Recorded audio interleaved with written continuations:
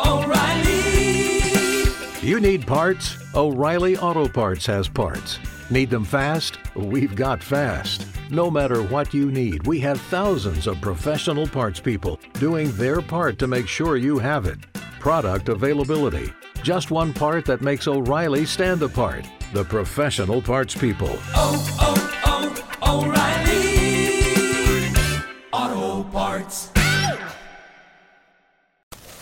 Asante came to TurboTax after graduating from culinary school and landing a job in the hottest kitchen in town.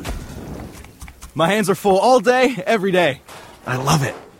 Asante, as your TurboTax expert, I'll make your moves count, guaranteeing 100% accurate filing and your maximum refund. Sound good? Yes, expert!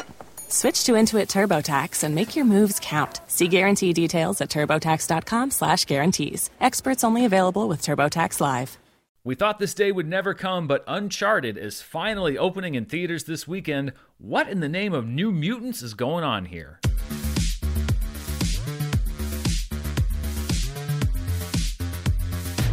This review is brought to you by Athletic Greens. Go to athleticgreens.com/Dan, D-A-N, for a special offer, and stay tuned after this review for more info. Hello everybody, I'm Dan Merrill here with my review of Uncharted, which is the long-awaited film adaptation of the popular video game series. Uncharted was a movie that I was convinced was never actually going to come out. And when I say long-awaited, if you don't know the history of this movie, it really is quite something. So for those of you that may need a brief refresher, Uncharted is based on a video game series that debuted in 2007, which spawned development of a movie in 2008. The studio hired David O. Russell to direct in 2010 until he left to do Silver Linings Playbook, then hired Neil Burger to direct until he left to do Divergent, then hired Seth Gordon to direct until he left to do Baywatch, then hired Sean Levy to direct until he left to do Free Guy, then hired Dan Trachtenberg to direct until he left, then hired Travis Knight to direct until he left, then hired Ruben Fleischer to direct, who stayed on the project, which started shooting on March 16, 2020, but was shut down on day one of shooting due to COVID, resumed shooting in July 2020, had reshoots in July 2021, and is now finally hitting theaters after having a release date set for June 10th, 2016, then June 30th, 2017, then removed from the calendar altogether, then put back on the calendar for December 18th, 2020, then March 5th, 2021, then October 8th, 2021, then July 16th, 2021, then February 11th, 2022, and finally its actual domestic release date of February 18th, 2022. So in summary, 15 years after the first Uncharted game debuted and 6 years after the series wrapped up, we are finally getting the feature film adaptation starring Tom Holland. Holland stars as Nate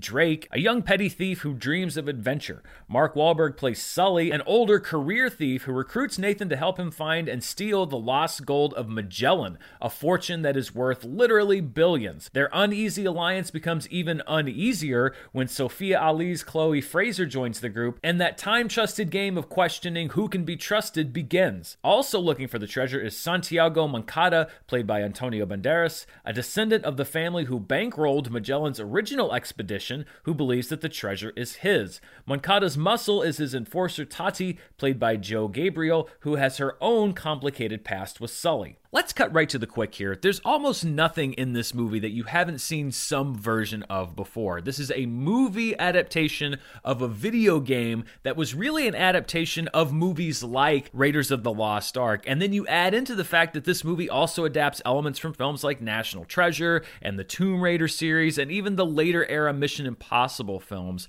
Uncharted is basically the culmination of a decades-long game of movie telephone. The kernel of the idea is there, and then you just add in the film language that already exists. I found with a lot of these movies that it really comes down to the style in which the film was shot and the cast, because 70% of it was set before either of those things were settled. That other 30% is really the make or break. Luckily for this film, you have a pretty good cast led by Tom Holland, who is just ridiculously charismatic. There's a reason the kid was cast as Spider-Man, and he does just enough to differentiate this character from Peter Parker. Part of it is that he seems to have gotten bulking tips from Chris Hemsworth to prep for this part, because he put on a considerable amount of muscle to play Nathan Drake. I think he may have actually eaten Chris Hemsworth. Fair play to Tom Holland, but he is going to have to cut some of that muscle, or at least stop putting it on before the next Spider-Man film, or they're going to have to transition him to playing Venom instead. Speaking of Spider-Man, I did have one small note, which is that if Tom Holland wants to shed that Spider-Man image, I would recommend not doing the Spider-Man pose in future action movies. Although to be fair, it may just be muscle memory at this point.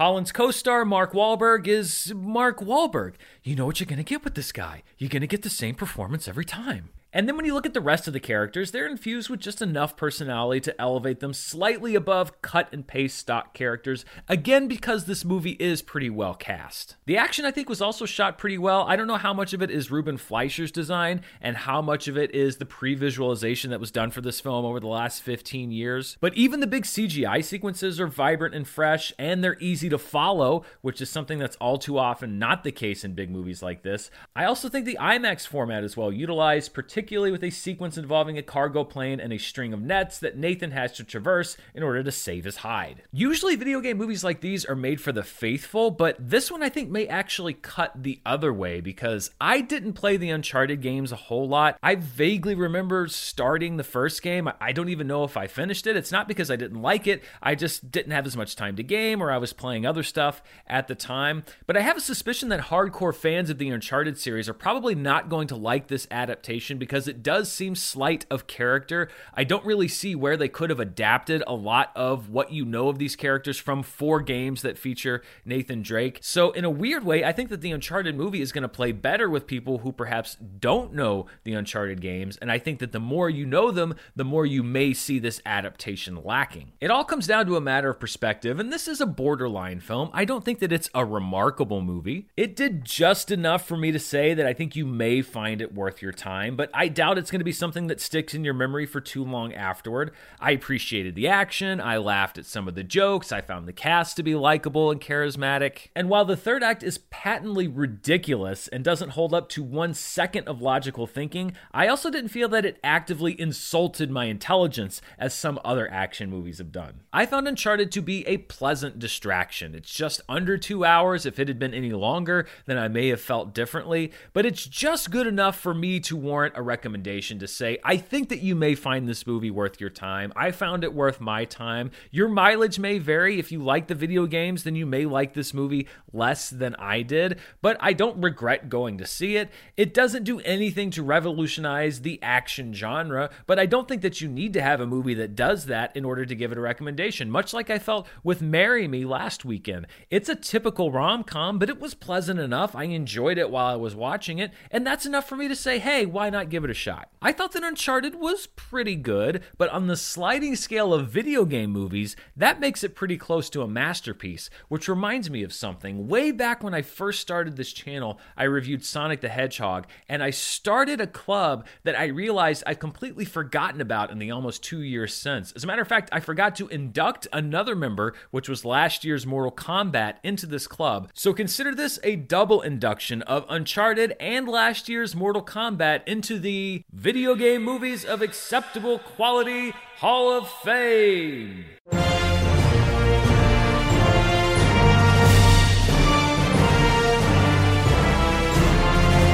Congratulations, Uncharted. You were good enough, and that's, well, good enough.